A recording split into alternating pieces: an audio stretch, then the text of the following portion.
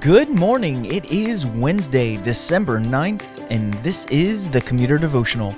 My name is Chuck, and I'm so glad that you have decided to join us today as we seek to engage our God in Scripture and prayer before the busyness of our day begins.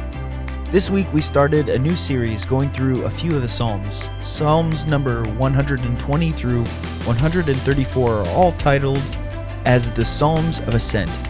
And they all work to orient the reader to arouse the affections within us towards God. I'm on semester break right now from classes and getting a break to read a Christian classic now that I have a little bit of time. And in it, the author is making a case that we are too easily moved by the things of this world, and that our affections are more easily stirred by earthly things and not by the things of heaven. So, I think we're off to a great start in this mini-series, so let's do it again today. I'll read our passage, I'll pray, and then we'll dive right into it. This is Psalm 122. I was glad when they said to me, "Let us go to the house of the Lord. Our feet have been standing within your gates, O Jerusalem. Jerusalem, built as a city that is bound firmly together, to which the tribes go up, the tribes of the Lord, as was decreed for Israel to give thanks to the name of the Lord. Their thrones for judgment were set, the thrones of the house of David. Pray for the peace of Jerusalem. May they be secure who love you. Peace be within your walls and security within your towers. For my brothers and companions' sake I will say, peace be within you.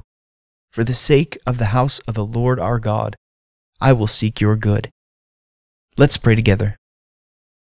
O Lord, your name is great. Let it be on our lips all day today as we begin to wake up and be about our business today.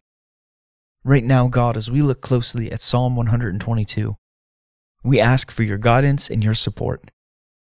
Lord, come help us. Amen. Our passage today is a very interesting one to look at on this side of the resurrection. As we are reading through it, you might have noticed why. Let me read it one more time for us, because like most of the Psalms, this one is only just a few verses. I was glad when they said to me, "Let us go to the house of the Lord. Our feet have been standing within your gates, O Jerusalem.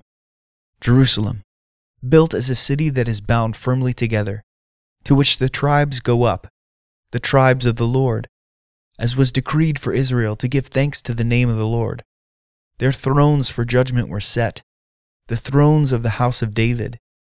Pray for the peace of Jerusalem. May they be secure who love you. Peace be within your walls and security within your towers. For my brothers and companions' sake I will say, peace be within you. For the sake of the house of the Lord our God, I will seek your good."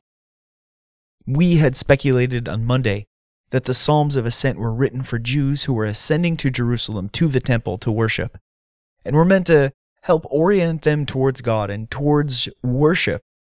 And in our passage today, that's kind of what's happening. King David, the writer of this psalm, is expressing his worship and attitude towards Jerusalem. And when he is talking about the house of the Lord, he's talking about the tabernacle. And David was the one who got moving on building the temple. I said this is an interesting passage on this side of the resurrection because the work of Christ on the cross eliminated the need for a temple or a tabernacle. And now we look forward to the new Jerusalem. So how are we to interpret this passage? We are keeping in mind, of course, that these psalms are meant to direct our affections towards God. So I think I can think of at least two ways. First, we really don't need to overthink this passage in any way. While the house of the Lord used to be the temple or the tabernacle, it's not anymore. It's the church. We don't need to have any kind of theology degree to see that. And this passage is pretty much a song about how great it is to gather among God's people in God's house to worship as one body. I tell you what, I bet a lot of us feel this right now. All the Zoom meetings and virtual church services just are not the same thing as gathering together in God's house with one another to worship. The second thing is David, our psalmist, is talking about the church in such a way that it just requires participation. I was glad when they said to me, "Let us go to the house of the Lord. Our feet have been standing within your gates, O Jerusalem.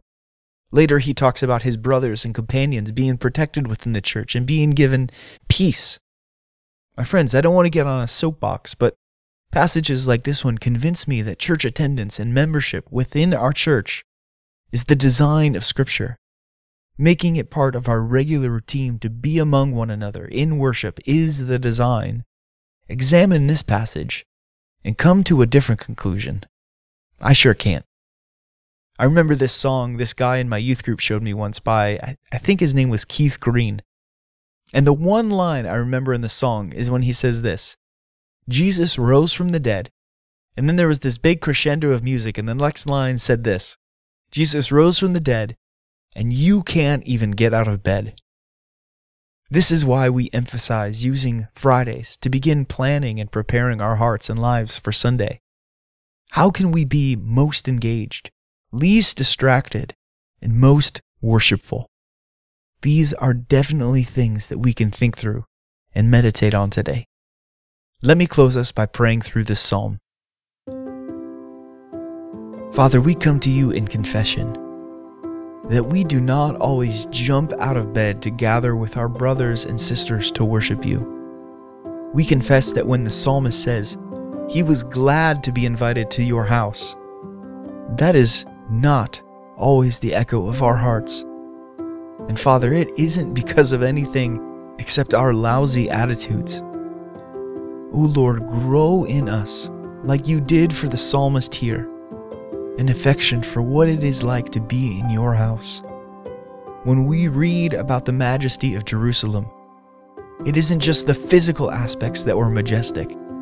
The togetherness, the peace, the security, the love, all these things are used to describe your house, and Lord, we still often choose to just stay home. Oh Lord, forgive us. Forgive us. Even while we are sinners, there is still a desire to be in front of your word preached, to sing next to our brothers and sisters, to recite scripture with saints who have loved you for decades and others who you have just recently called to yourself. There's nothing like it. Lord, your design for your house is perfect, and we await the New Jerusalem with eager expectation, knowing that we have this to look forward to for eternity. With all your saints, we pray to you in the name of your Son, Jesus. Amen. Go in peace. I will see you tomorrow.